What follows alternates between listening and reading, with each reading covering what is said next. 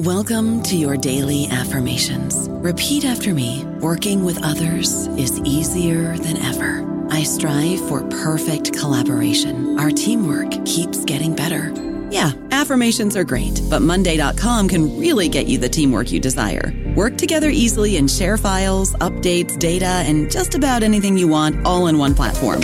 Affirm yes to start, or tap the banner to go to Monday.com. Lucky Land Casino, asking people, what's the weirdest place you've gotten lucky? Lucky? In line at the deli, I guess? Aha, in my dentist's office.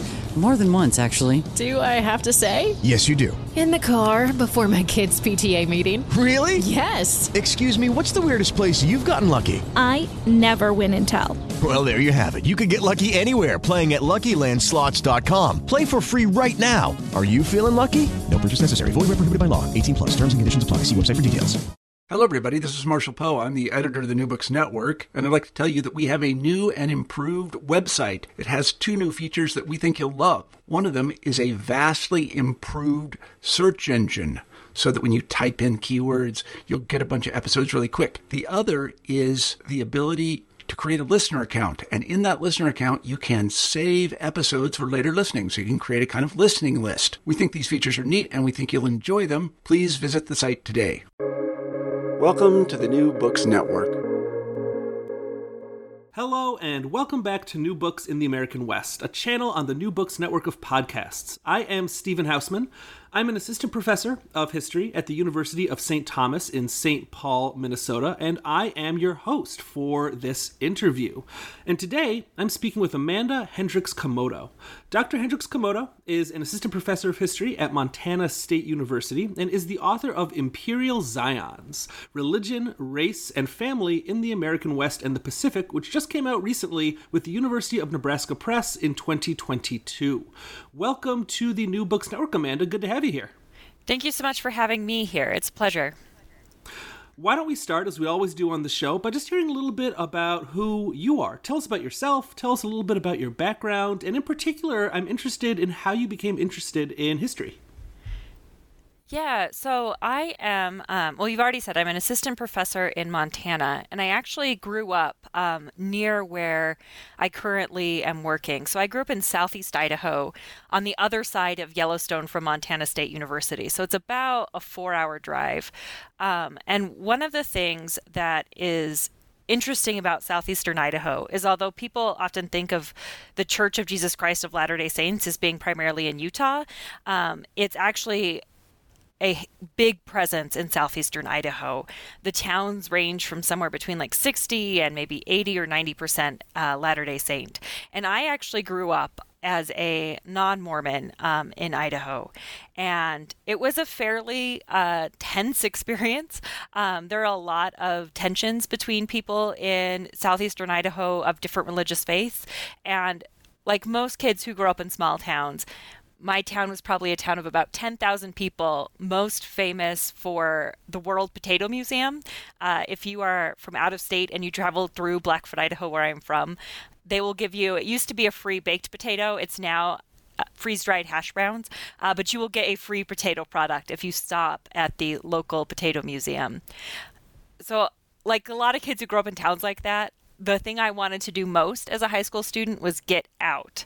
And I think like a lot of young teens or girls who are growing up in those places, I desperately wanted to be something and do something. And so I read a lot of British literature, the Victorians, because that's what I thought that smart people did. And what that ended up doing was sort of cultivating an interest in history and the way that people had experienced things in the past. And when I went to college, I was really interested in European history, in the history of the world, because it seemed bigger and greater than the place that I was from. And it was really only in graduate school that I became interested in American history and understanding the world that I had come from and had been produced by. That potato museum sounds pretty fantastic, though. I'm going to have to put that on the list next time I'm driving through southeastern Idaho. They have a potato sack dress. I think it's either a picture of the dress or the actual dress that Marilyn Monroe once wore.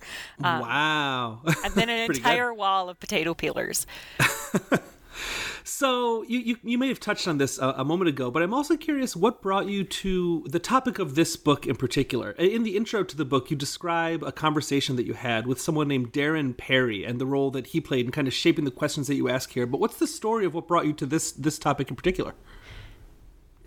So, as somebody growing up in Southeast Idaho, even though I was not a Latter-day Saint, I was immersed in Latter-day Saint culture and history and theology.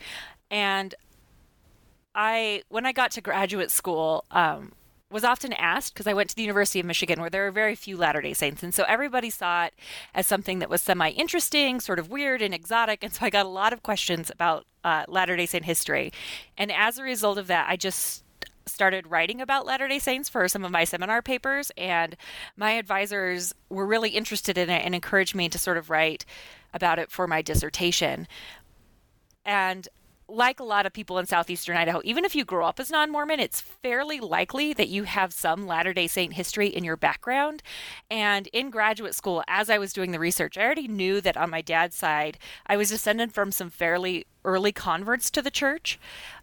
And it turned out that sort of the first person in my family to convert to the church was my fifth great grandmother, a woman named Ada Clements and her husband Albert. And they had been living in upstate New York and ended up converting in New York in either the 1820s or the 1830s, and then moving with the church west. And so that was sort of my initial interest in the topic of Latter-day Saint history. But one of the things that I discovered is that there was actually a global history of the church.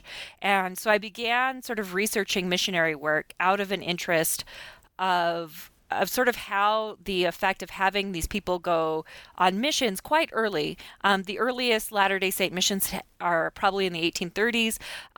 And so you have people from the very beginning going to places like Great Britain or Tahiti. And I was really interested in how those affected sort of domestic life in in Utah. But then the other thing that sort of came up as I was researching is Blackfoot, where I grew up. I was born in Pocatello, Idaho, and then grew up in Blackfoot. And most people, understandably, have no idea where those two places are. But if you know the geography of Idaho, Pocatello is on one side of the Fort Hall Indian Reservation, which is the home of the Shoshone-Bannock Nation, and then Blackfoot is on the other side. And so I'd grown up in this area with a fairly large Native presence, and my high school was one of the two high schools where a lot of Shoshone and Bannock people went to high school. But that history was relatively untold in the area that I was from. And that was true for me, even though my great-grandmother's first husband, I'm a product of her second marriage, but her first husband had been enrolled at Fort Hall and was Shoshone.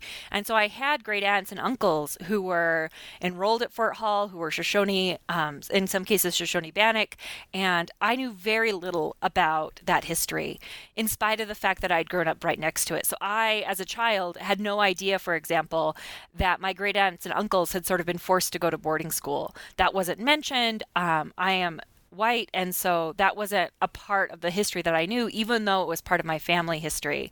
And so eventually this book became an attempt to put my interest in Latter-day Saint history into conversation with sort of this local history that I didn't really know.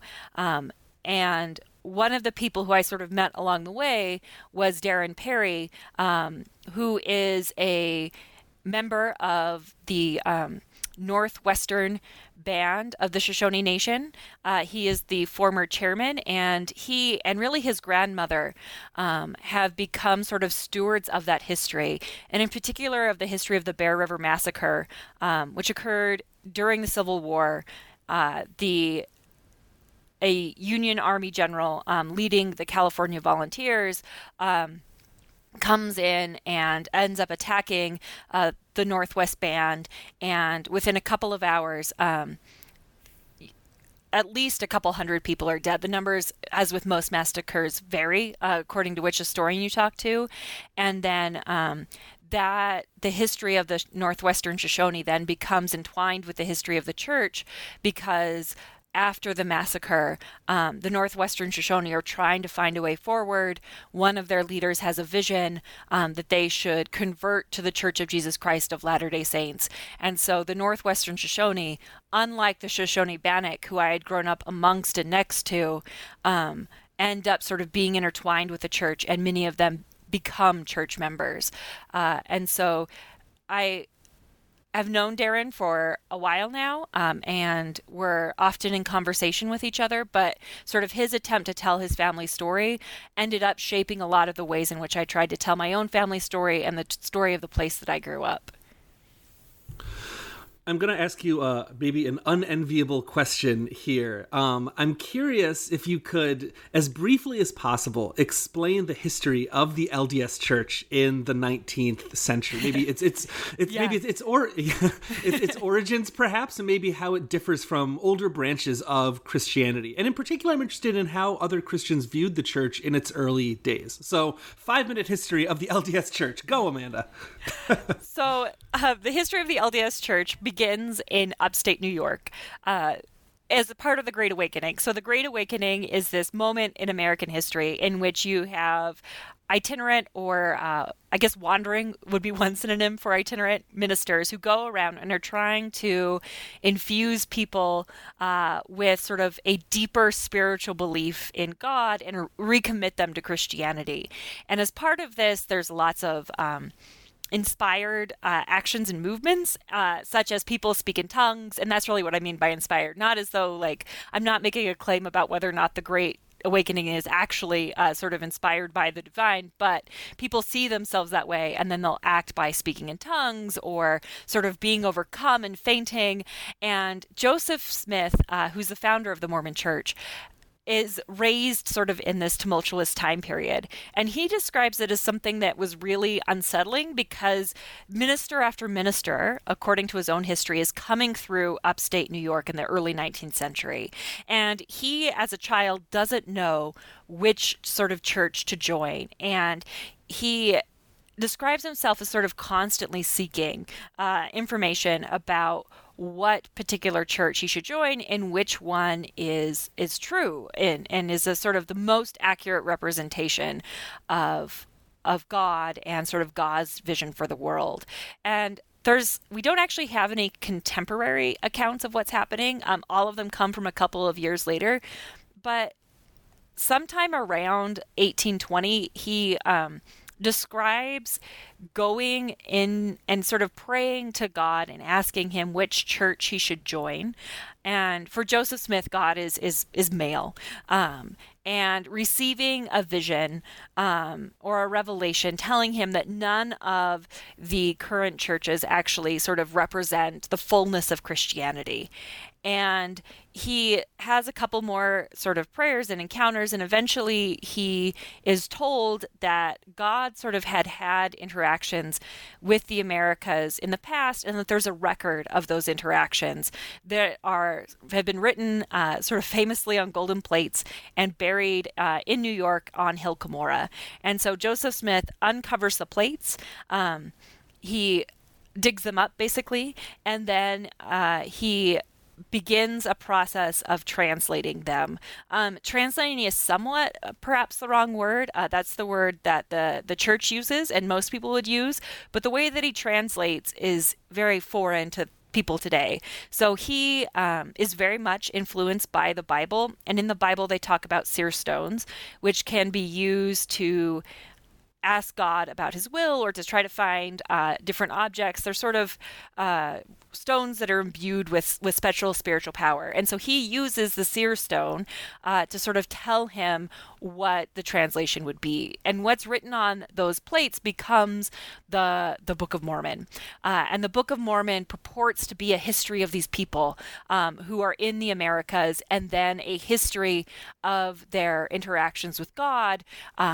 Sort of famously in the Book of Mormon, there's a passage in the Bible where it talks about Jesus descending into hell and then sort of returning. and being absent from the apostles for a couple of days.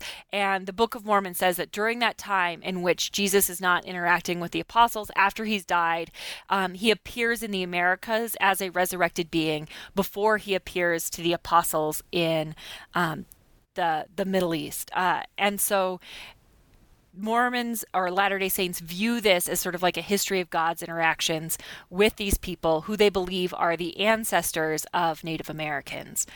And as Joseph Smith sort of translate this, people around the area begin to hear about it, and a church coalesces around him.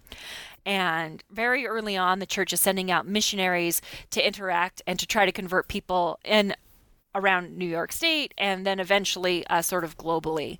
But fairly early on, people are suspicious.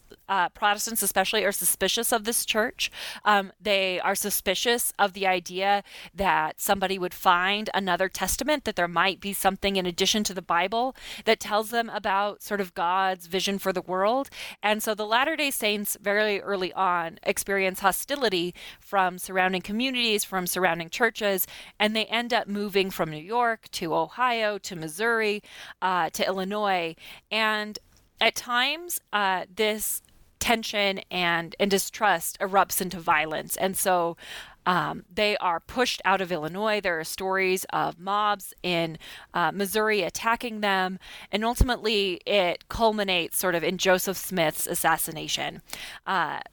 Some of the reasons that people are suspicious of them would include sort of their communalism. Early Latter-day Saints are living together in a community. There's fears that they're voting as a bloc, that they're sort of running their community as this economic communal place, and that is going to disrupt the larger economy. There's also rumors about polygamy, and Joseph Smith is sort of constantly accused of sort of tax evasion, of cheating other people, and so there ends up being this violence that leads to his assassination. After his assassination, the Latter-day Saints experience quite a few schisms. Some of the church ends up going to Utah, which is what we think of as the Church of Jesus Christ of Latter-day Saints today, as the Mormon Church. There's a significant group that follows a man to Michigan and sets up a kingdom, a theological kingdom on Beaver Island. There are other groups that sort of remain behind, but the church that we sort of think of is inheriting Joseph Smith's mantle, and I should say there are lots of different churches today that sort of sprout from the Book of Mormon and Joseph Smith, but the one that most people think of is the church in Utah, which is now led by Brigham Young, or was led in the 19th century by Brigham Young. In Utah, and as they're crossing the plains, for the first time, Latter-day Saints are able to practice polygamy quite openly. And so Utah really becomes the place in which you have this flowering of polygamy, and in which you have the Latter-day Saints experimenting with their religious tradition and with sort of its calls for communalism in Utah. And they probably from about the late 1840s to the 1860s are sort of combining the religious and political aspects into creating what they would call a Zion. Just sort of quickly, because I know we're running out of time, or this needs to be fairly short, the completion of the Transcontinental Railroad sort of brings that separation to an end. And then after the completion of the Transcontinental Railroad, the federal government begins to try to bring Utah into the rest of the United States and make it look more like the United States. And so you see heavy federal prosecution of the polygamists in Utah. The church experiences this as a moment of persecution. If you read the stories, you read stories about men being separated from their families, women sort of hiding from the federal government and from the federal agents who are coming to prosecute them for polygamy. Several church leaders are jailed for their practice of polygamy. And then as the tension becomes higher and higher, the church becomes afraid that if they don't abandon the practice of polygamy, that the church as a whole is going to be snuffed out. And so in 1890, the leader of the church receives a revelation telling him that the church needs to suspend the practice of polygamy at least until the laws of the United States allow it. And so they call for a temporary cessation of polygamy, and that sort of ends up becoming a permanent cessation of polygamy because the laws of the United States never changed to allow for the practice of polygamy. So I guess a basic sort of couple sentence outline would be Joseph Smith receives the golden plates in sort of the 1820s. He dies in the 1840s, is assassinated. The church moves west, and then for a while they're able to be separate from the United States, develop this practice of polygamy, develop their own government, and then the Transcontinental Railroad brings the federal government flooding in on them, and then the practice of polygamy ends in 1890. I thought that was impressively brief. Well done. I'm curious, and you mentioned this a little earlier, but I'm hoping you can expand on it a bit, on the role of Native people in the early days of the church, in terms of both theology, which you touched upon earlier, but also in kind of more, how to put it, maybe more material terms, in terms of conversion and membership as well in these early days in the 19th century. So, yeah, the Book of Mormon, is really sort of where the emphasis on Native people comes from.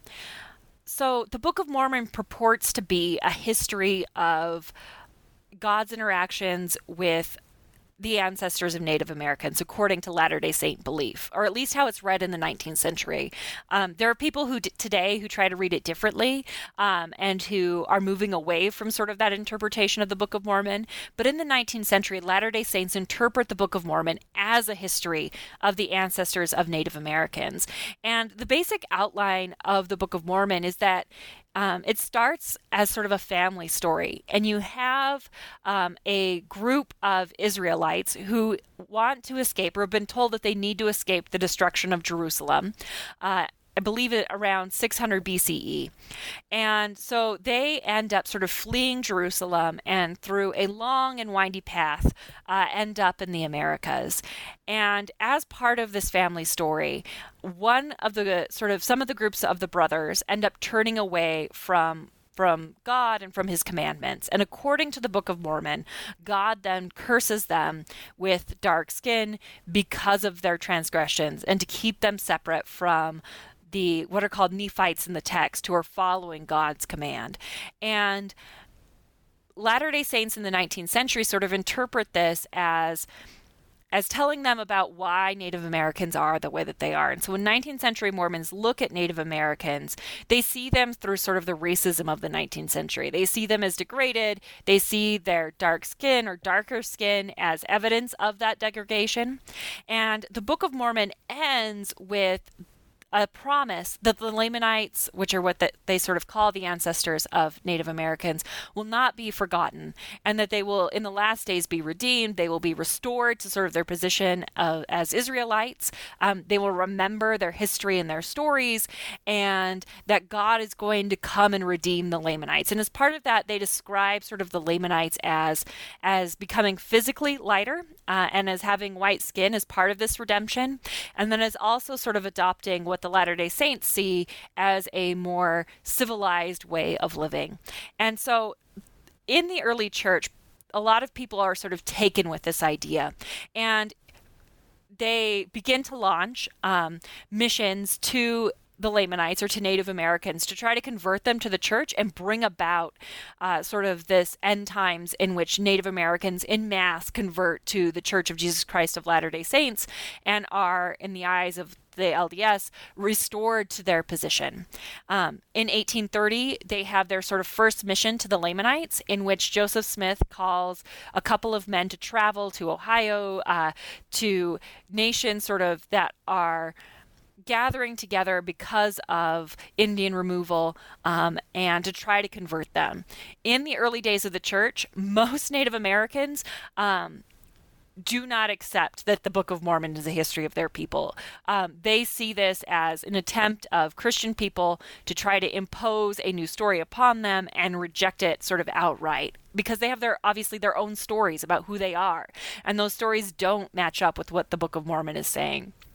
There are a few a few early Native converts to the church, and these people are embraced as sort of representing the things that are to come.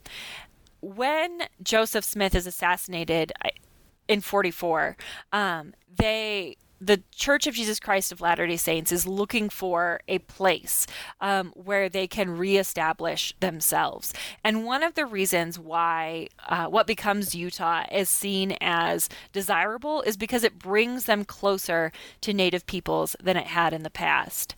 And so they see themselves as moving sort of among or to the Lamanites, where they will be able to have more conversion efforts and perhaps more success than they have in the past. And so the Latter-day Saints, when they get to Utah, are really interested in missionary work among Native people. One of the things that's interesting is sort of as they're moving west across the plains, they're also figuring out what polygamy is going to look like. And so as they're sort of developing this marital system, they're developing at the same time that they are really encountering large numbers of Native people for the first time, some of whom also practice polygamy. And so Latter-day Saints are sort of developing their family system at the same time that they're engaging in missionary work among Native people. In Utah, their sort of experiences are mixed. For the most part, most of the people, Native people in Utah, don't initially accept the Latter-day Saint gospel. They react much the same as other Native people had and see it as sort of this Christian story that doesn't really match what their understandings of themselves are. There are some people who do convert to the church. Sort of famously, as I already mentioned, the Northwestern Shoshone. There's also Chief Kenosha converts for a period in time. There are other sort of leaders who convert. There are stories that Chief Washakie may have converted or at least flirted with the idea of converting. He's a Shoshone chief or leader. And so there are sort of these stories of Native people who convert. But what becomes sort of quickly apparent to the Latter-day Saints as they move into Utah is that these people who are already living there are not going to be converting in mass, and that their presence is not sort of initially welcomed as sort of bringing the gospel to these people and restoring them to their previous glory. There's quite a bit of violence that goes on in early Utah between white Latter-day Saints and the Native people who are already living there. And so very early on, you have attacks against Mormon cattle, for example, the Ute, the Paiute, and the other Native peoples of Utah see these cattle as destroying the ecosystems that had allowed them to exist, and they recognize sort of that the incursion of the Latter-day Saints is leading to the poverty of their people. And many of them are quite hungry and starving in some cases because of the arrival of Latter-day Saints. And so there are Native leaders in Utah, such as Black Hawk, who will lead raids on Mormon cattle and kill them and then sell them or eat them as part of an attempt to resist sort of Latter-day Saint incursion into their land. One of the things that ends up sort of happening is when the Latter-day Saints arrive in Utah, there's a pre-existing slave trade between some of the Native communities and the Spanish. And so when they arrive, many of these sort of slave traders try to sell Native children to the Latter-day Saints. And the Latter-day Saints see this as an opportunity because they haven't had much success sort of converting other groups of Native people. And they see these children as an opportunity to be able to take Native children into their homes, convert them to the Church of Jesus Christ of Latter-day Saints, and then they're hoping that these Native children will then become missionaries and convert sort of the Native nations that are in Utah. And reading the stories of these children can be really sort of heartbreaking. Just a couple of examples. There's a woman named Mary Mountain who is adopted, and adopted should probably be in quotation marks. Sometimes these children are treated as family members. Other times they are treated as servants, and sometimes they're even sort of treated as sort of akin to slave labor. And so there's a wide variety of experiences of these Native children. But Mary Mountain is sort of adopted by a white Mormon family. She ends up sort of caring for the family's other children. They talk quite effusively about how much they love her and what a good child she is, and about how much she wanted sort of children or a family of her own. But what she sort of experiences is that she's not really a full part of the Latter-day Saint community. She's unable to sort of find a white spouse. And then when she considers Native spouses, they also don't really appeal to her because she's not really a member of the Native community either. And so she ends up dying sort of at a very young age, without children, sort of never having been able to fully fulfill her dream of having children or getting married. And she lives within this in-between space. And there's just dozens of examples of these children who are taken from their Native families, sometimes sold, sometimes there'll be starving families within these Native communities, and white Latter-day Saints will convince them that sort of if you give us a child, it's going to be better for that child and for your family. And so they come into these white Mormon families in a variety of ways. But in most cases, they're never able to sort of be fully accepted by the white community, and then they don't have those relationships to their Native family members either. And so they end up existing sort of in this liminal space in which they're not really quite a Latter-day Saint, or at least a white Latter-day Saint, and they don't really feel at home with their Native family members either. And this missionary work, it also extends globally as the 19th century kind of wears on. And there's a line in the book, I'm going to paraphrase you a bit here, where you say that global missionary work in the LDS Church, that it rested upon a foundation of marriage and of kinship structures. And I'm curious if you could talk a bit about how the Mormon Church kind of looked globally, and what were the roles of women and family and kinship in the early church and in this larger kind of missionary work that's going on in this era. Yeah. So one of the things that happens within the early church is, so as I said, they're trying to convert sort of indigenous people, but they also believe that like these are the end times, and that they need to sort of gather the people of God to Zion, to Missouri, which is sort of seen as the place where this will happen. And then afterwards, after they move from Missouri and from Illinois to Utah, it's sort of an open question whether or not it's completely correct to call that Zion. Most people today would identify, if you go through Utah, everything is named Zion. But there's this idea of physically gathering, that you need to move to the community of saints and participate in the building, the literal building of the kingdom of God. And they believe that part of what God has asked them to do in the latter days is to call forth his people from they literally use like the words, the islands, the isles of the sea, the nations of the earth, and to bring them to the Americas. And initially, one of the early places they go is Great Britain, because of the ties between the United States and Great Britain. But they're also sort of interested in other nations as well. And one of the places that they go fairly early on is to Tahiti, and then also to Hawaii, or the Sandwich Islands, as they're sometimes known in the 19th century.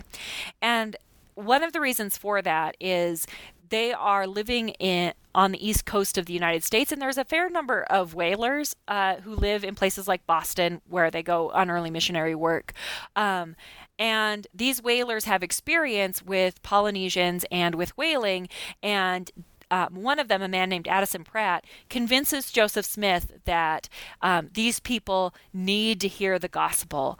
And it's unclear exactly when, but by 1850, the Latter-day Saints have come to an understanding that these Polynesians are descendants of the same sort of group of American Israelites that are the descendants of Native Americans. And so they begin to see them as Lamanites sometimes. I won't go into this, but sometimes they actually identify them as Nephites because of a particular passage in the Book of Mormon.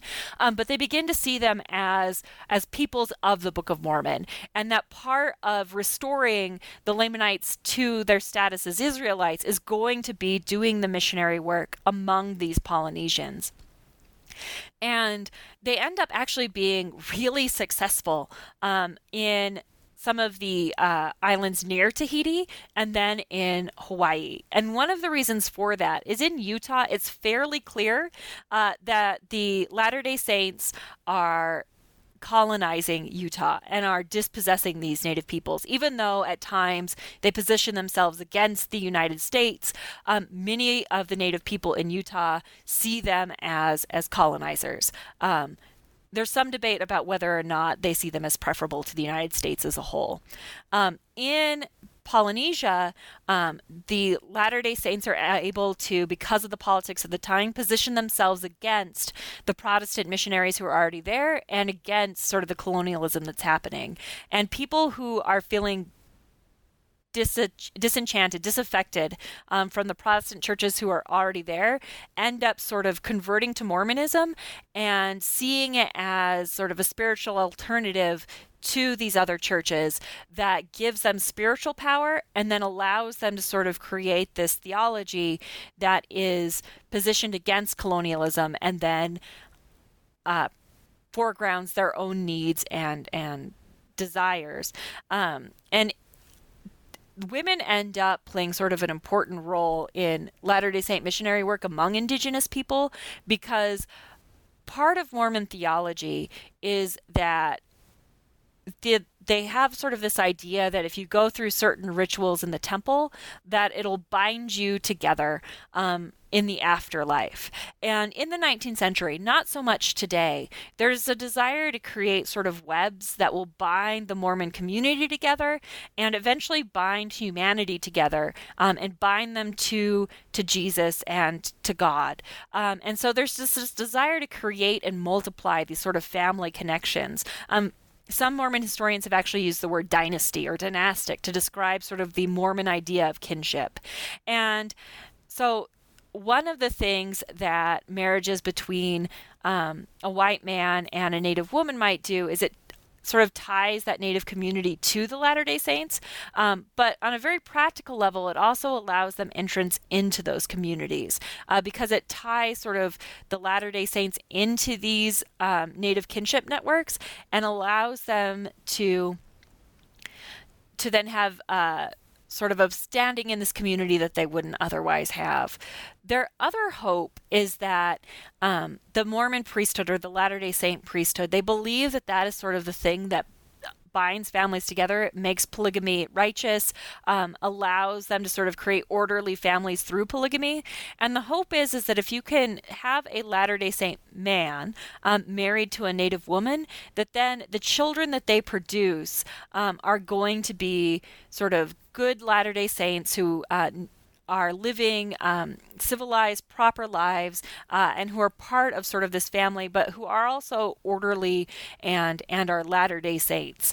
And I should say, they never sort of inverse that logic and allow for the marriage of a white woman to a Native man. I think because of the racism of the 19th century and fears of interracial marriage, which they would have caused miscegenation, but also because of a question of what it would mean to have somebody who doesn't necessarily hold the priesthood or who they don't see as being disciplined enough in charge of a family. And so they always imagine it sort of going from a white Latter-day Saint man and a Native woman and never in the inverse. Although there are a couple of cases in which a white Latter-day Saint woman was married to usually a Native child who had grown up within the Mormon community.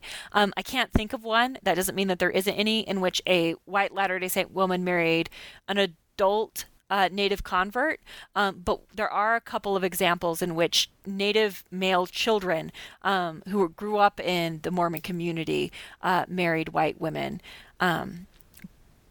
So there's this idea sort of the family being bound together. There's these ideas that family and kinship, when headed by a man who has the priesthood, will discipline and create good, and I use that word with quotation marks, Latter-day Saint interracial families. And then there's just also this desire to go out into the world and bring the people of God back to the United States, which is seen as this promised land or this chosen land, so that the kingdom of God can be built and then God can sort of begin the latter days or the end times. I don't know about you, but I'm very busy and I don't have a lot of time to cook. That's why I subscribe to Factor. Eating better is easy with Factor's delicious, ready-to-eat meals. Every fresh, never frozen meal is chef-crafted, dietitian approved, and ready to go in just 2 minutes. You'll have over 35 different options to choose from every week, including Calorie Smart, Protein Plus, and Keto. These are 2-minute meals. Factor meals are ready to eat and heat, so there's no prepping, cooking, or cleanup needed. They're flexible for your schedule. Get as much or as little as you need by choosing your meals every week. Factor is the perfect solution if you're looking for fast, premium options with no cooking required. Sign up and save. We've done the math, and this is important. Factor is less expensive than takeout, and every meal is dietitian approved to be nutritious and delicious. Head to factormeals.com/NBN50 and use code NBN50 to get 50% off. That's code NBN50 at factormeals.com/NBN50 to get 50% off. And a major theme in this book are themes, I guess I should say, are imperialism and particularly American settler colonialism. And an argument that you make in the book is that the LDS Church kind of cast itself in comparison to American imperialism in the West and abroad as well. So I'm curious, how and why did they make this argument? And in your interpretation, did the church, in fact, offer any kind of real alternative to American settler colonialism in the American West? Well, one of the things I think they're doing is trying to make an argument for why they should be allowed to be polygamous. In the 19th century, there's this idea that in order to have a good republic or a good society, you have to have good families, and that it's in the family where you learn to be a good citizen of the United States. And the 19th century is a time of imperialism in the United States. It's a time of westward expansion. They are trying to reconstruct the American West just as much as they're trying to reconstruct the South to bring it into the rest of the nation. And for people in the 19th century, that means changing how Native people act, dress, speak. It means changing their entire sort of way of life. And one of the things that Latter-day Saints argue is that they are just as good at sort of transforming Native lives as other Americans, and that their ability to sort of take and they would use the word like civilize Native people is proof that their family structures are just as good and righteous as other family structures in the United States. And so really they're making an argument for themselves and for their own citizenship by pointing to the missionary work that they've done among Native people. The other thing they point to is the ways in which they've made cities in Utah. And this is where the sort of famous language of the desert blossoming as a rose comes from. Latter-day Saints argue quite explicitly. Brigham Young will make statements in General Conference, for example, saying that when they came to Utah, it was a wasteland. And all of the work that they've done to build cities, to do missionary work among Native people, to make it into an agricultural space, is evidence that they sort of deserve full American citizenship and that they are just as righteous, just as holy, if not holier than everybody else. And so they're making an argument for themselves as Americans. And because that argument is sort of predicated on a acceptance of settler colonialism, it ends up sort of meaning that they, even though they sort of sometimes feel as though they are unfairly treated or that their family systems are being dismissed or that the power that is being exercised against them is unjust, they don't extend that same sort of analysis to Native people. And so Latter-day Saints will often sort of position themselves as the victims of American expansion, as the victims of American intolerance, but they don't extend that same sort of sense and understanding to Native people, whether it be in the United States or whether it be in the Pacific Islands. And I think in some ways, they're akin to other sort of internal divisions within colonial nations. So sort of famously in Great Britain, both the Scottish and the Irish see their ways of life sort of transform, but then they also participate quite enthusiastically in some cases in British colonialism. And I think you can argue the same for Latter-day Saints. In some ways, they are the subjects of a remaking and a sort of colonial attitude. And some historians have argued that Mormons are a subject people under a sort of American colonialism. But there are other ways in which the Latter-day Saints are full participants in American colonialism, and certainly for the Ute or the Paiute or the Shoshone or the Bannock, it's not quite clear to me that they end up in a better position because it's the Latter-day Saints who initially settle Utah than Native people in Nevada or in California who are colonized by Protestants or Catholics, and so it's not clear to me that there is sort of a benefit or a distinction between the type of settler colonialism that they are enacting. That being said, in the 19th century, Latter-day Saints will separate themselves from Americans and sort of argue that they are friendlier towards Native people than other Americans. And Brigham Young at times will sort of say, like, it would be cheaper for us to feed Native people than to fight them. At other times, however, he sort of talks about their rejection of Latter-day Saint policy, theology, ways of life, and sort of will argue for their extermination. And so Brigham Young himself seems to go back and forth. But at least for me, and this is a fairly debated point, there are Latter-day Saint or Mormon historians who will argue that Brigham Young is kinder to Native people. But for me, I'm not so sure that there's a distinction to be made in the outcomes of Mormon colonialism versus American Protestant colonialism. I want to go back to the question of polygamy for a moment. And one of my favorite, or maybe a different way to put it, is one of what I found to be the most enlightening arguments that you make in the book, is that the development of polygamy among Latter-day Saints communities, among people in the church, that it actually reflects kind of pre-existing kinship structures and sexual and family practices that were already present in the American West. You talked a little bit about that in the context of Native people earlier in our conversation, but I wonder if you could expand on this a bit. I thought this was a really fascinating part of the book. Yeah. Let me back up just a second for anybody and explain how polygamy develops. So I think one of the misconceptions about polygamy is that people who converted to the Church of Jesus Christ of Latter-day Saints in maybe like the 1830s or 40s always knew about the practice of polygamy.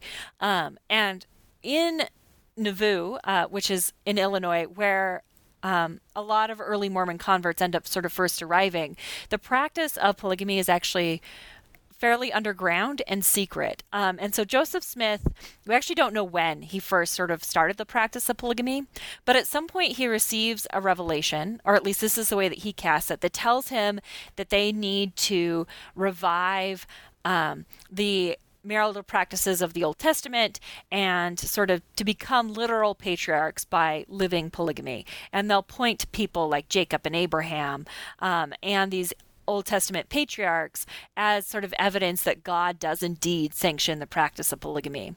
But because of both internal and external politics, the Latter-day Saint leaders are fairly reluctant to be open about the practice of polygamy. And so there's this expectation in Nauvoo that if you are married or sealed to somebody, you don't necessarily talk about it, and people may or may not know who their husband is sealed to. And most Latter-day Saints, and this would include Latter-day Saint men, know about polygamy as a rumor, but don't actually sort of believe it's happening and don't necessarily know about the practice. And so in an interesting example, Addison Pratt, who brings who's one of the first missionaries to Tahiti, when he leaves Nauvoo, he believes that the Latter-day Saints are monogamous. And he hears lots of rumors in Tahiti about polygamy and the practice of polygamy, but he thinks that that's just sort of people making up stuff to try to discredit the church. It's only after Joseph Smith's death when he feels compelled, because he's heard that the Latter-day Saints are on the move and he's worried about his family. So he goes back to the United States to try to locate his family and figure out where they are, that he finds out that actually the rumors are true about polygamy. And so most people in the 1830s and 40s don't know that polygamy is happening. And this is particularly true in Great Britain, where you have, by 1852, something like 30,000 converts. Most of those British converts have no idea that polygamy is happening. And then on the plains, as they're moving across, the Latter-day Saints begin to sort of be open about this practice of polygamy. Brigham Young's wives travel together, some of them for the first time. His daughter refers to them as girl wives and talks about their movement across the plains as the first time in which sort of they really became sister wives. But one of the things that is also true is that polygamy already existed in the American West, some of it among Native peoples, but there's also examples of fur traders having more than one wife, more than one Native wife. And it was fairly common among fur traders for them to marry a Native woman, and then once they had made enough money to move back east, or even just to bring out sort of a white woman to marry and then to put away their Native wife. And so you sometimes had these fur traders marrying two Native women, sometimes, more. You also had instances in which they would marry a Native woman and then sort of leave her behind once they felt that they had enough money to sustain a marriage with a white woman. And so you had all of these different family structures that already existed in the American West. And there's one instance that we have in which a woman is just she's a polygamous woman, she's married polygamously, but she's never sort of lived polygamy. And so she's moving across the American West on the plains after Joseph Smith's death. And in her diary, she records that they came across a fur trader and his two Native wives. And one of the things that I find super frustrating is I really want to know sort of what she thought when she came across this fur trader who's practicing polygamy. Did she see herself in that relationship? Did she sort of immediately refuse to make any connection? How did she respond to sort of seeing other people practicing polygamy? And then once they get to Utah and are sort of establishing this church, there are instances in which Latter-day Saints welcome Native people into the temple and sort of allow them to sanctify their relationships using these sort of rituals that they perform in the temple to seal family members together.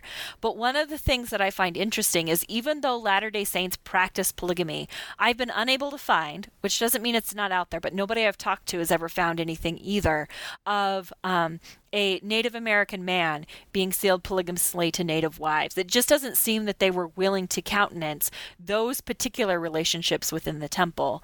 And so Latter-day Saint polygamy is sort of growing up in this world in which there are other people who are polygamous. And one of the things that seems to be happening is that they don't want to sort of fully recognize these other relationships as being similar to theirs and being willing to sort of recognize them in the temple as being legitimate. And so they seem to put their own polygamy in a separate category from these other Native polygamies. And then when they encounter fur traders who are polygamous, they comment that they've met these people, but don't even really sort of take the time to think about or are unwilling to sort of comment on any similarities or differences that they see.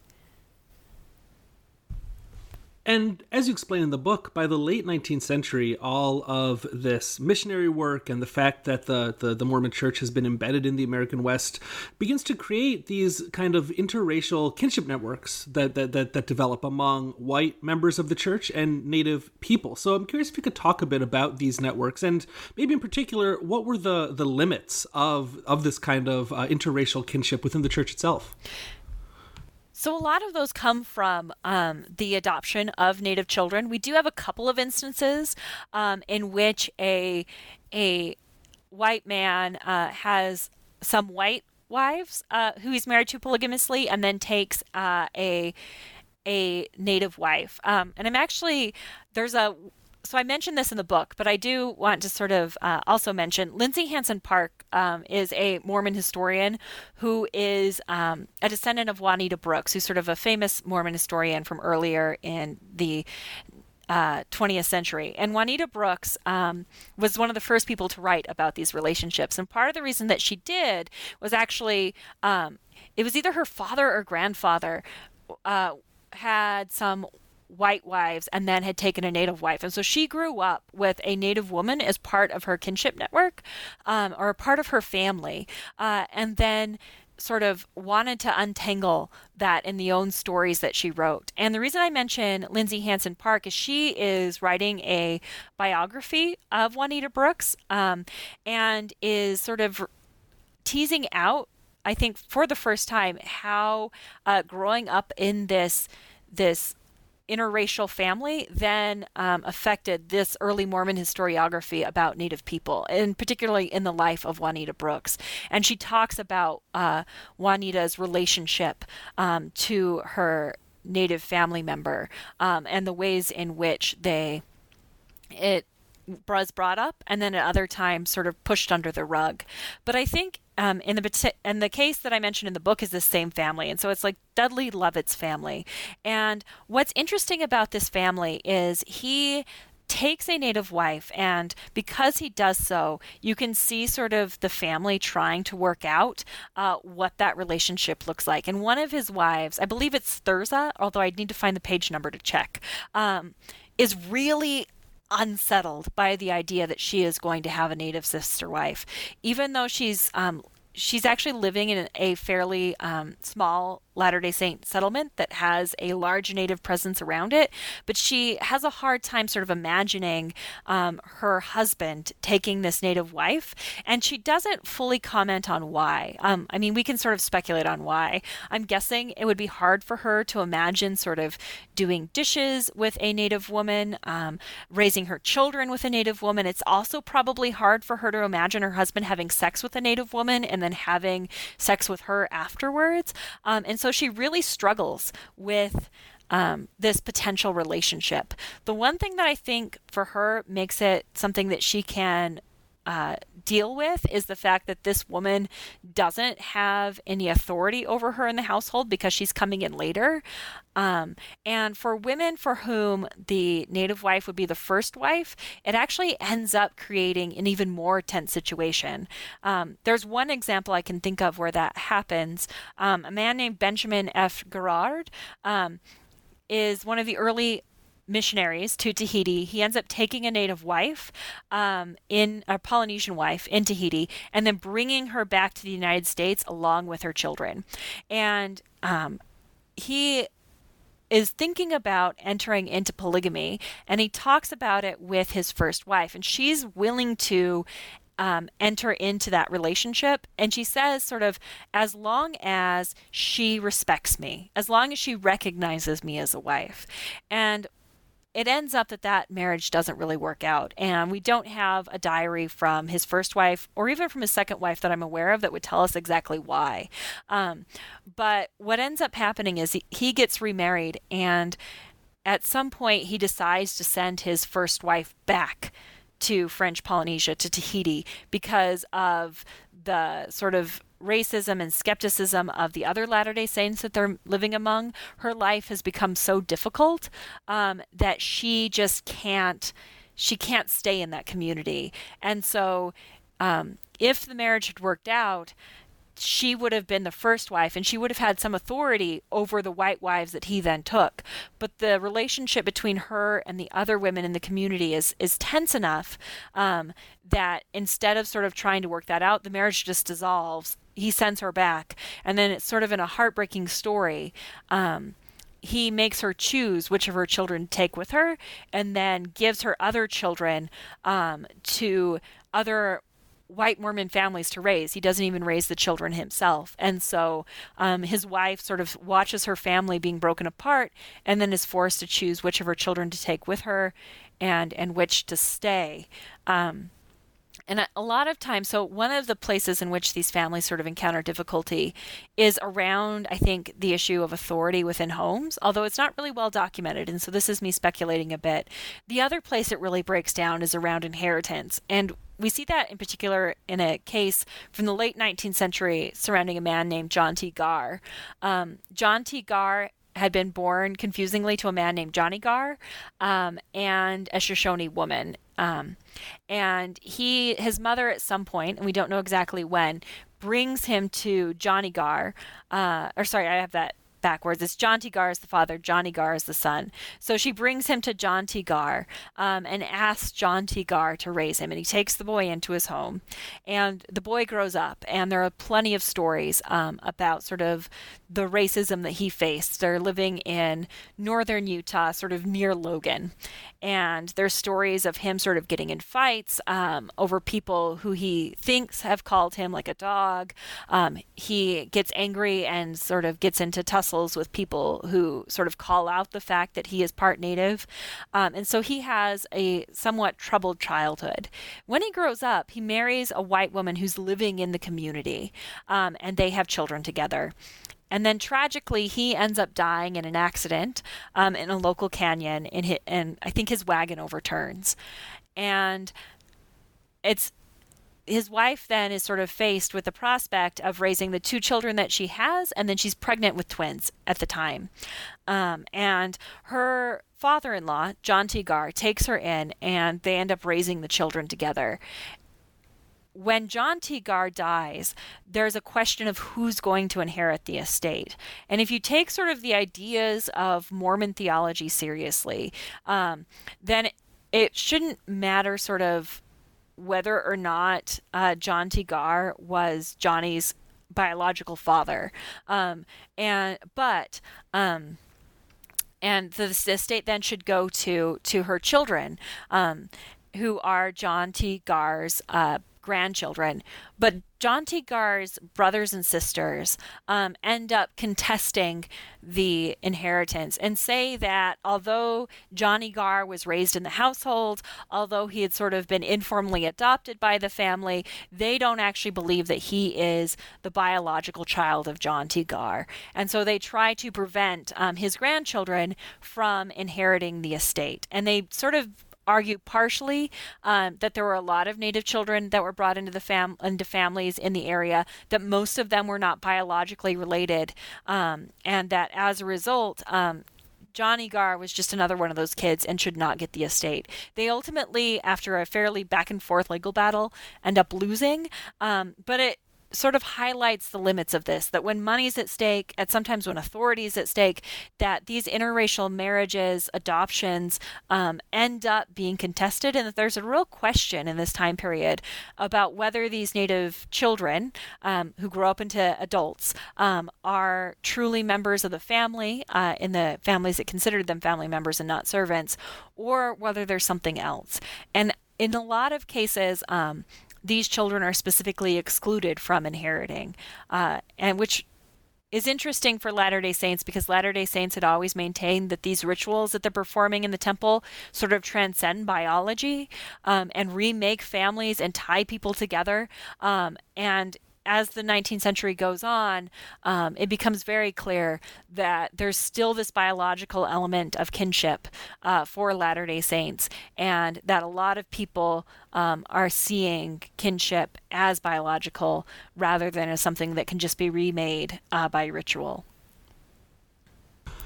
And toward the end of the book, you also describe what you call Native Zions, these kind of communities of converted Latter-day Saints members among groups like the Shoshone and like Indigenous Hawaiians. And I'm wondering how these communities took shape, what the histories of these places and these communities are, and how were they, and indeed were they at all, able to survive and integrate into broader LDS culture?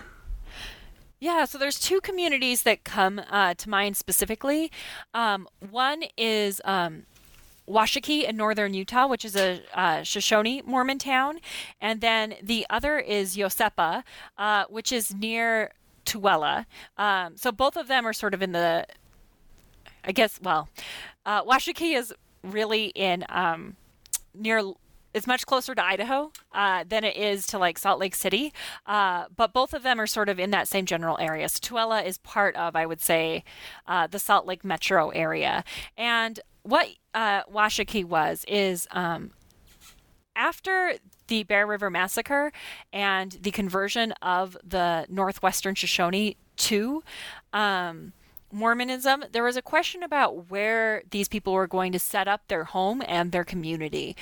The federal government wanted to send them to Fort Hall, and in fact, most of the Shoshone who are living in the area end up at Fort Hall. The Northwestern Shoshone don't end up going to Fort Hall, and instead they set up this separate community.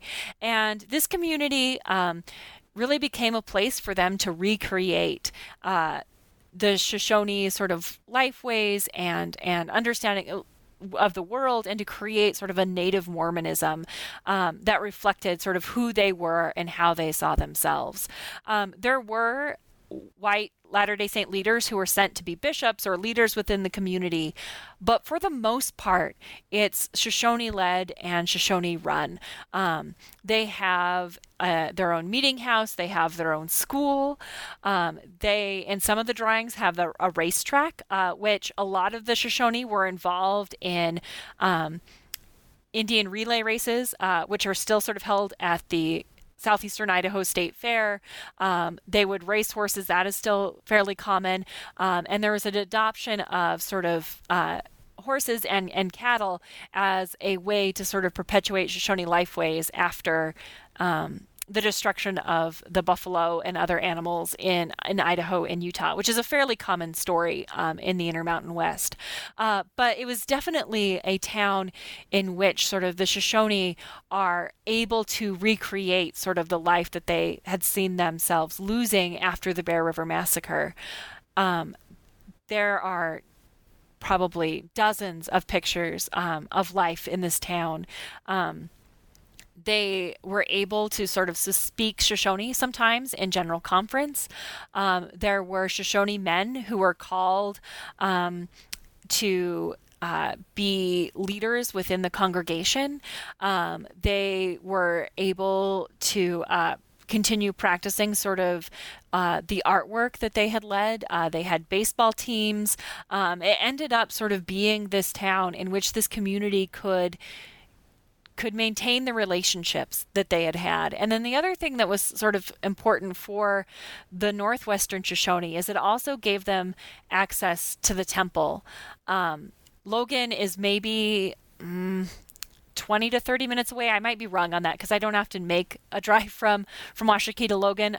My home is in a different place, and so I usually drive those separately. But they were able to go up to Logan, and what the access to the temple was able to give them was the ability to sort of remake families that had been destroyed by the Bear River Massacre. And so if you read sort of stories written by the Northwestern Shoshone, the massacre isn't the end of the Northwestern Shoshone. In fact, in many ways, it ends up being a beginning.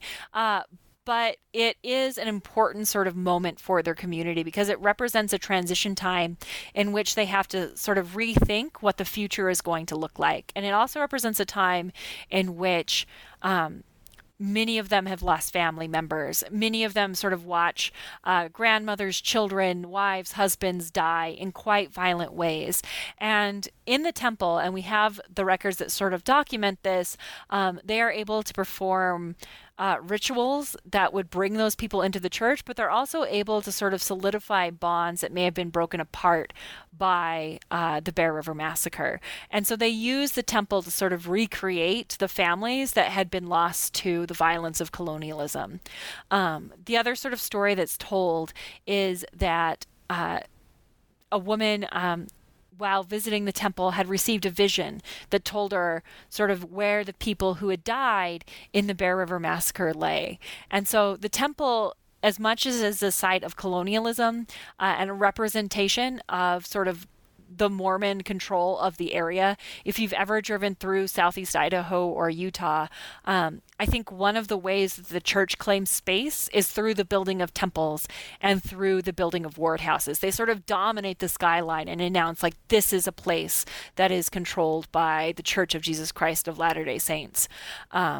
But for the Northwestern Shoshone, they also offer the opportunity for them to sort of make what they had lost and remake what they had lost. And so in many ways, the Northwestern Shoshone, through the creation of Washakie, through their use of Mormon temple rituals, are able to claim space that had sort of been taken from them.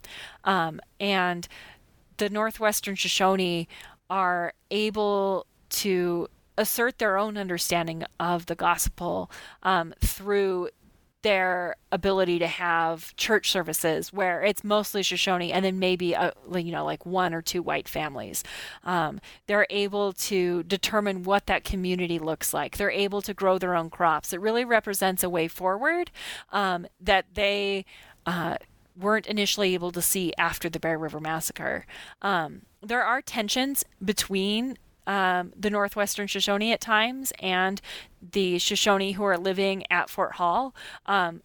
A lot of the people who are at Fort Hall had family members convert to the Church of Jesus Christ of Latter-day Saints, or leaders convert, who felt very disillusioned with the way that they were treated by the church and then end up leaving and going to Fort Hall. But there are still those family ties between the Northwestern Shoshone and the Shoshone-Bannock.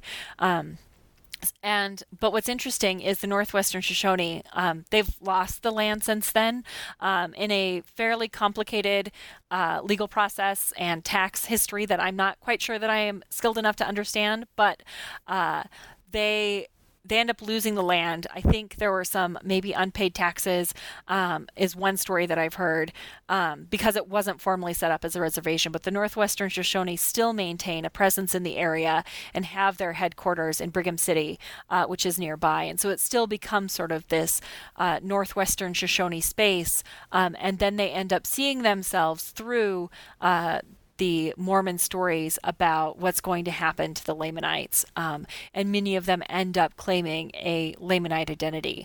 I do think that's probably not as popular as it once was, but definitely for those initial generations, they see the Mormon stories as fundamentally as their stories. And Darren Perry very sort of passionately will often say, and I'm paraphrasing here, but some of it is the same language, that the story of his family is just as important to the church as any pioneer story. And that sort of, for him, his family history is a Mormon history, and that the two are intertwined and inseparable. The history of Yosepa is a little bit different. The church first goes to the Hawaiian Islands, and Yosepa is a Hawaiian Mormon town, in 1850. They initially planned to missionize among whalers who are in Hawaii, but then the white whaling communities of Hawaii aren't really interested in the church. And one of the men, famously, I believe it's George Buchanan, has a vision, or maybe a revelation is more accurate, telling him to turn to the native people of Hawaii and missionize, and that these people are descendants of the Book of Mormon. And so he does so. The church ends up being wildly successful in Hawaii.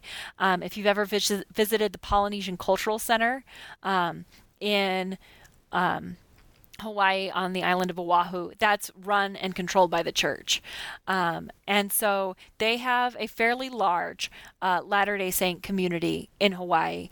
And one of the things that had happened in Hawaii is that the land had started out as being sort of a communal holding of various Hawaiian communities. Over time, that land is lost and privatized. And the connection that Native Hawaiians had felt with the land, which they had called or had seen as sort of like a relative of theirs, had been severed. And the church ends up establishing on Oahu a separate Latter-day Saint community called Laie. And one of the things that I argue in the book is that this allows Hawaiian Latter-day Saints to reestablish a connection with the land. It's not the same connection that they had had earlier. Latter-day Saints don't view the land as an older sister or as a relative, but they do view the land as something that is sacred and that they have a relationship with. Many Protestant communities will talk about Zion. The difference is that the Latter-day Saints view that as a physical space. And so for these Native Hawaiians, it allows them to sort of see the land as sacred again and to reestablish those relationships. Part of the problem, though, for Latter-day Saints in 19th century Hawaii is there's no temple in Hawaii. And a big part of the faith of 19th century Latter-day Saints is the importance of temple rituals and being able to access a temple. And so people in Hawaii in the 19th century would travel to the United States to be able to perform sort of temple rituals in Utah. But when Native Hawaiians did so, they often experienced a fair amount of discrimination in Salt Lake City from people who believed that Native Hawaiians had leprosy and that they were going to spread leprosy throughout Salt Lake City. And so Yosepa is initially established as a gathering place for Native Hawaiians and other Polynesians where they can live within sort of this Mormon community, where they can gather to Utah and have access to the temple, but also live apart from other Latter-day Saints and be able to sort of have a space apart from the community that had been discriminating against them. And so it gives them a space where white Latter-day Saints don't necessarily have to think about the Polynesians who are living there. They can sort of delight in the gathering of Polynesians, but they don't have to live among them. And then the Polynesians can be safe from the white racism of 19th century Utah. And so the town ends up sort of being created as a gathering place for Polynesians so that they can have access to the temple, so they can gather to this place and help create the kingdom of God. It lasts for a couple of decades and ends up sort of in many ways being a Polynesian Zion. The people who are living there, there's petroglyphs that remain where they've drawn turtles and symbols on the rock to sort of represent Hawaii and the Pacific Islands. They end up creating schools where Polynesian children go to school in Utah and learn what it means to be a Polynesian Latter-day Saint. And for the people who are living here, again, just like with the Shoshone, there's no real separation for them between being a Latter-day Saint and being Polynesian. Because the Book of Mormon purports to be a history of their ancestors, they see Mormon history as Polynesian history. This community, Washakie, probably lasts until the mid-20th century. The history of Yosepa is much shorter. They end up deciding to build a temple in Hawaii, in Laie, and once they decide to build that, they end up calling back the people who had moved to Utah to have access to the Utah temple.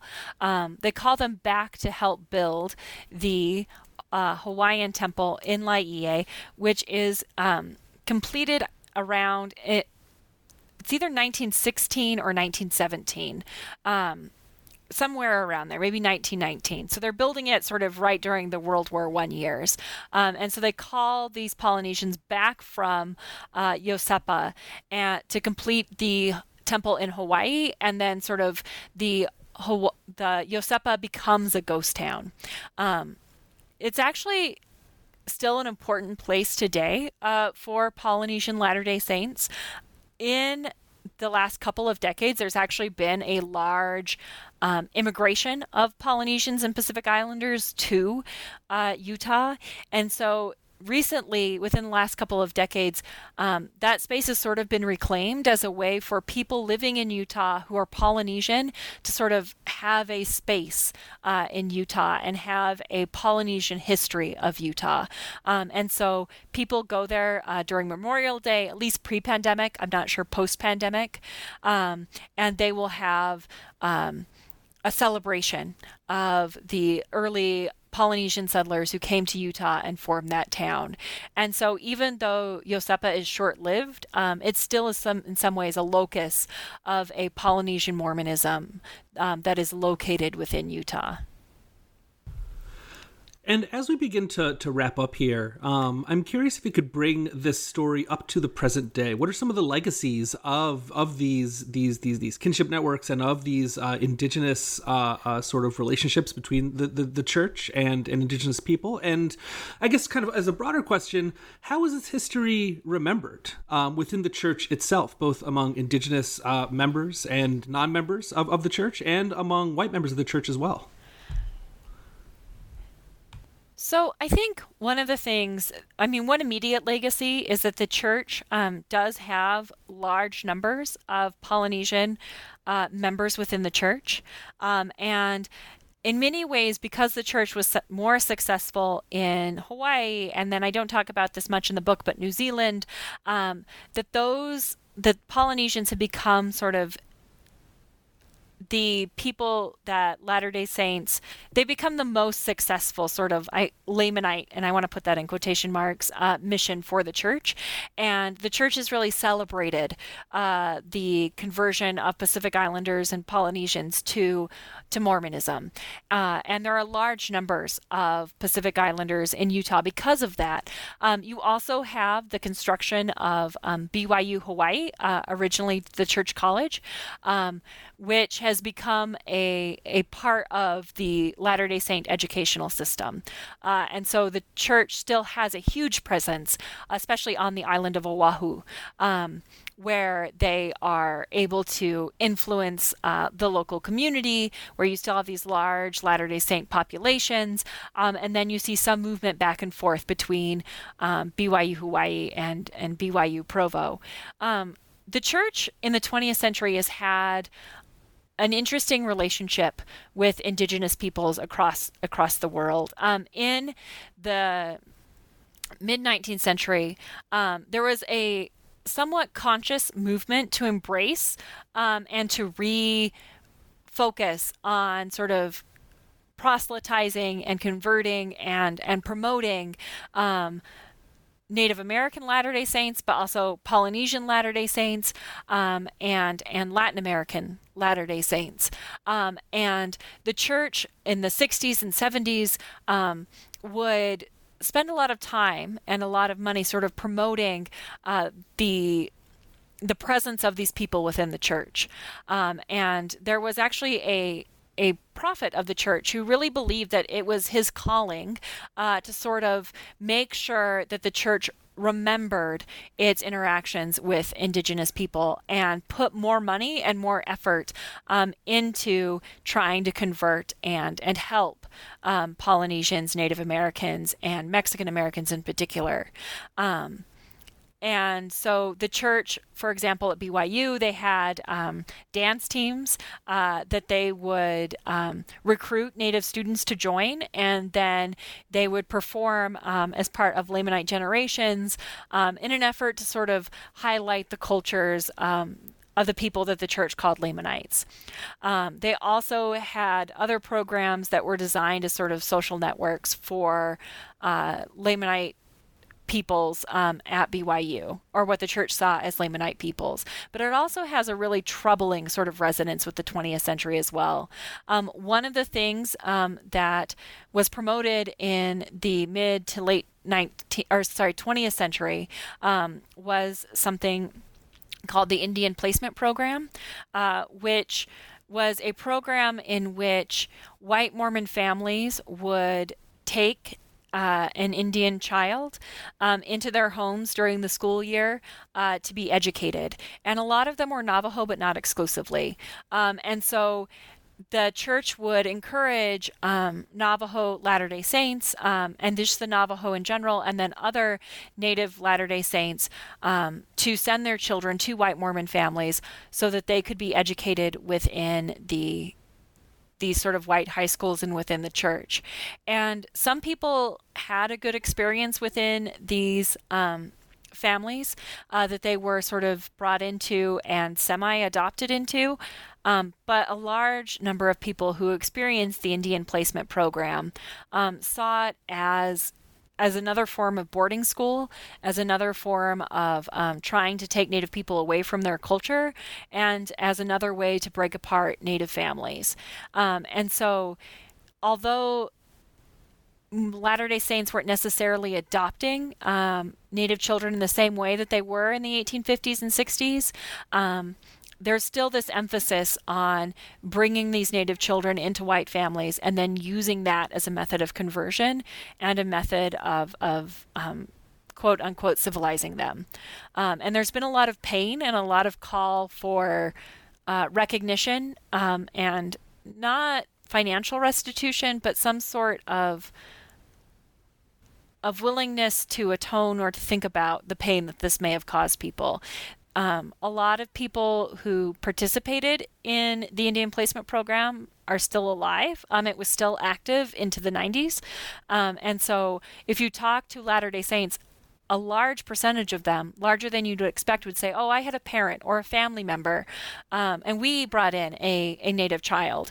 And so there's this real sort of sense among the white families who participated in it that they were doing a good thing, and a lot of pain among some of the Native children who participated, that they have really sort of been harmed in real material ways by this practice, and that they don't feel as connected to their Native community as they might otherwise had they just been allowed to grow up on the reservation or grow up among their Native family members.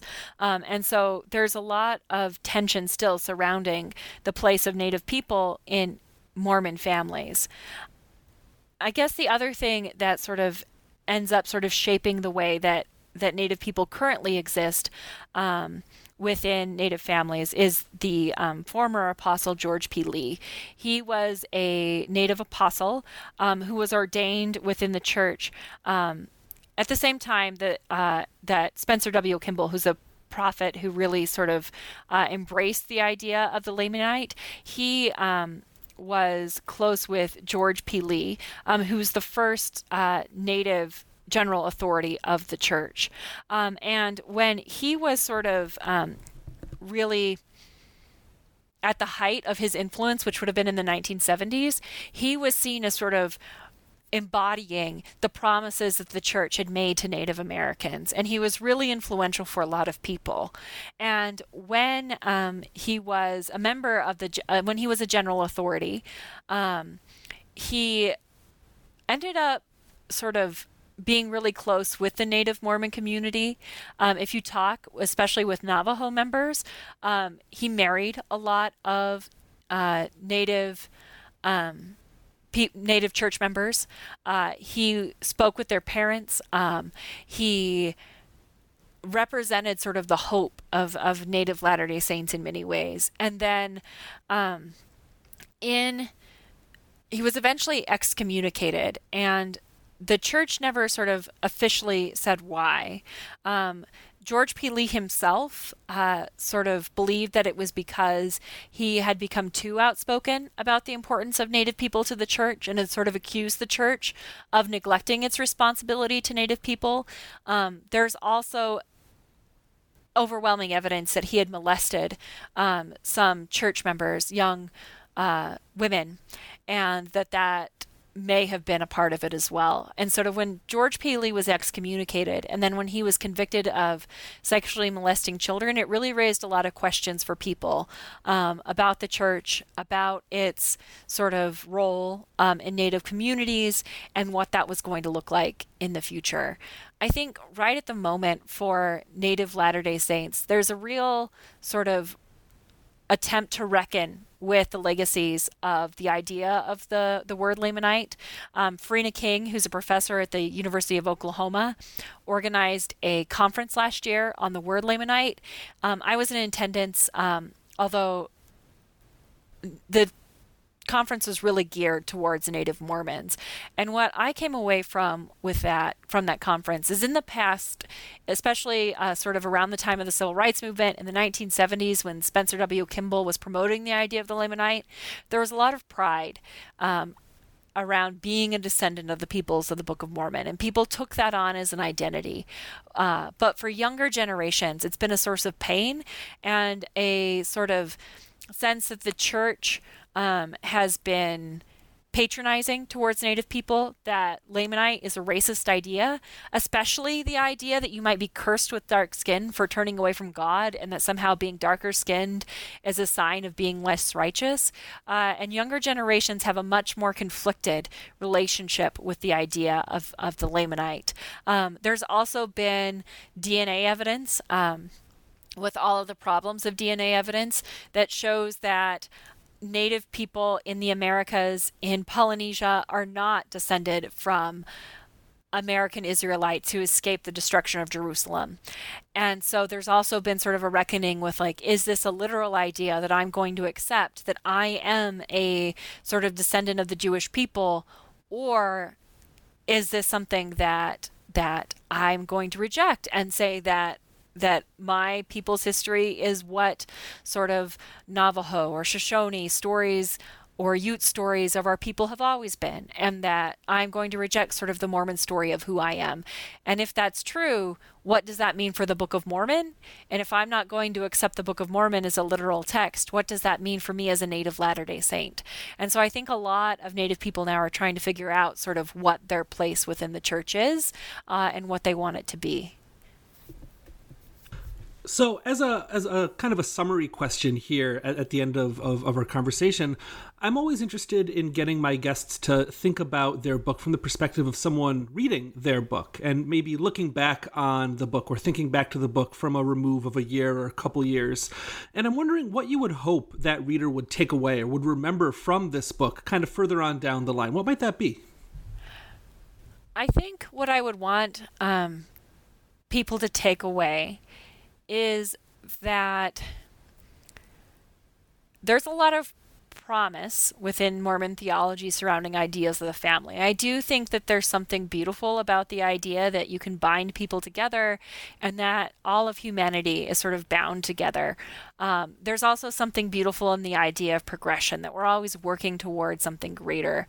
But what I also hope people would take away is that there are ideas about race and family that Latter-day Saints sort of had as part of the Book of Mormon, as part of these ideas that led them to cause real harm to Native families, and that people have experienced real pain as a result of the church, and that we need to sort of remember that history, we being the people like living in the Intermountain West or the United States as a whole, not just Latter-day Saints, but that people need to be sort of cognizant of that history and the pain that it has caused people. And that part of moving forward and figuring out what a better future looks like is understanding sort of the places that people have been in the past. And then I guess the third thing that I would want people to sort of come away with is that even though these are stories of pain, both on the part of Native people and the white settlers, one of my own family histories from the 19th century is one of my ancestors was a white settler who was living in either Wyoming or southeastern Idaho, depending on when the story was, and that they had had a child. The child passed away, and the ground was too frozen, so they couldn't bury the child, so they put it in the root cellar, and then had to sort of deal with the emotional trauma of seeing that child in the cellar until the spring came when they could finally sort of give their child a proper burial. And so there's real pain sort of that happened as a result of the settlers coming west unprepared, not knowing exactly what to expect. There was real pain as Native families were destroyed and torn apart. But in spite of that pain, people took what they had and made something that worked for them and that they could find meaning in.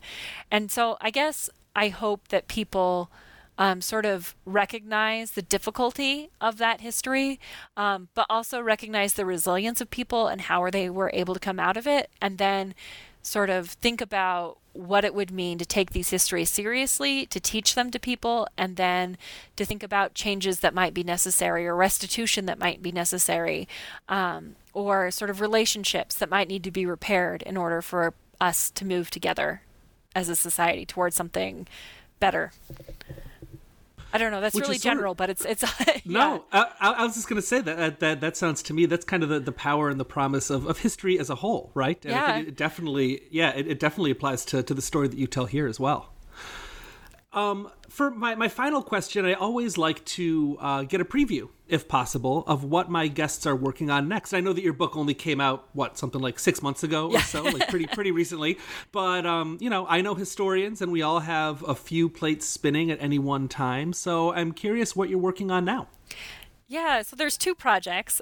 One is a short-term project. So Matthew Bowman and Joe Spencer have a series at the University of Illinois on Mormon thought. And what they are trying to do is have a book on different Mormon thinkers, one book per thinker, and to create sort of a more expansive view of what Mormon thought might be beyond like Joseph Smith and Brigham Young. So I asked to do a book on Ina Coolbrith, who no one's ever heard of, unless maybe a couple people in California have heard of her. She was Joseph Smith's niece. After he died, her mother, who actually I should say had been married to Joseph Smith briefly as part of a Levirate marriage, which is a marriage. There's a passage in the Bible that says if your brother dies and he has not yet produced a male heir, then you should marry his widow in order to produce an heir in his name. So her own husband died. After he died, she married Joseph Smith. She had a couple of daughters at the time. Joseph Smith dies. She sort of thinks about what to do and ends up moving to California with her daughter Ina, who at the time is known as Ina Smith. Her mother's maiden name was Coolbrith. Ina moves to California. She becomes a fairly well-known local poet. She gets married, ends up getting divorced. Her mother ends up leaving the church, and after sort of the Mountain Meadows Massacre, in which the Latter-day Saints, as part of the violence of 19th century Utah and the paranoia and the suspicion, kill a group of settlers from Arkansas and Missouri who were non-Mormon. And the aftermath of that, it was a fairly tumultuous time.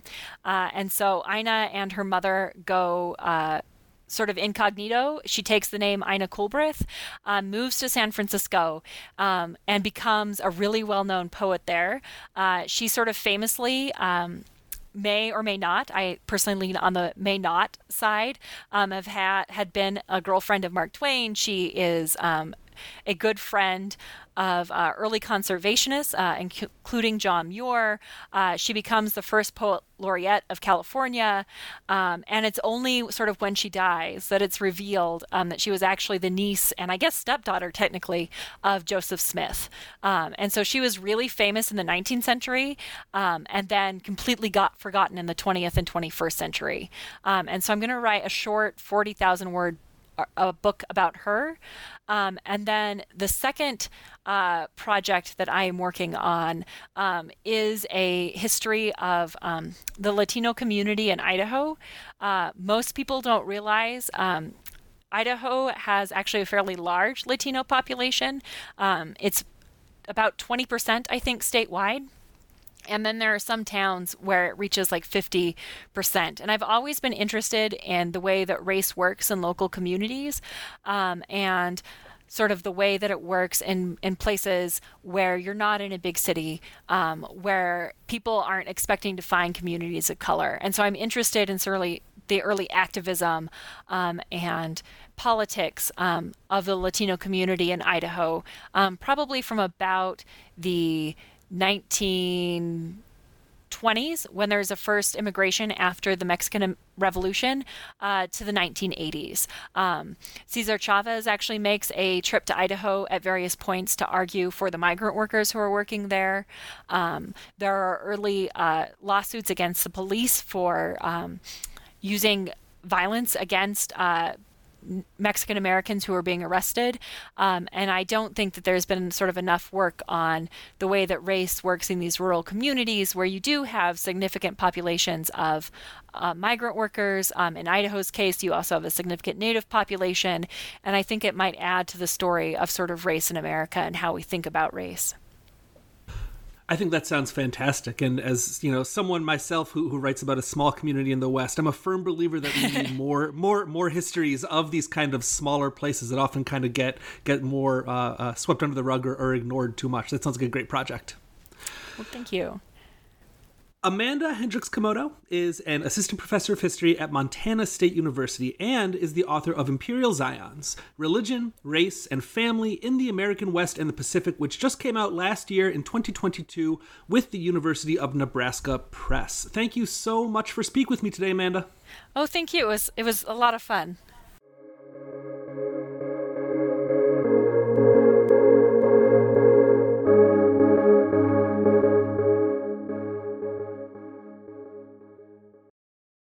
Lucky Land Casino, asking people, what's the weirdest place you've gotten lucky? Lucky? In line at the deli, I guess? Aha, in my dentist's office. More than once, actually. Do I have to say? Yes, you do. In the car before my kids' PTA meeting. Really? Yes. Excuse me, what's the weirdest place you've gotten lucky? I never win and tell. Well, there you have it. You can get lucky anywhere, playing at LuckyLandSlots.com. Play for free right now. Are you feeling lucky? No purchase necessary. Void where prohibited by law. 18 plus. Terms and conditions apply. See website for details.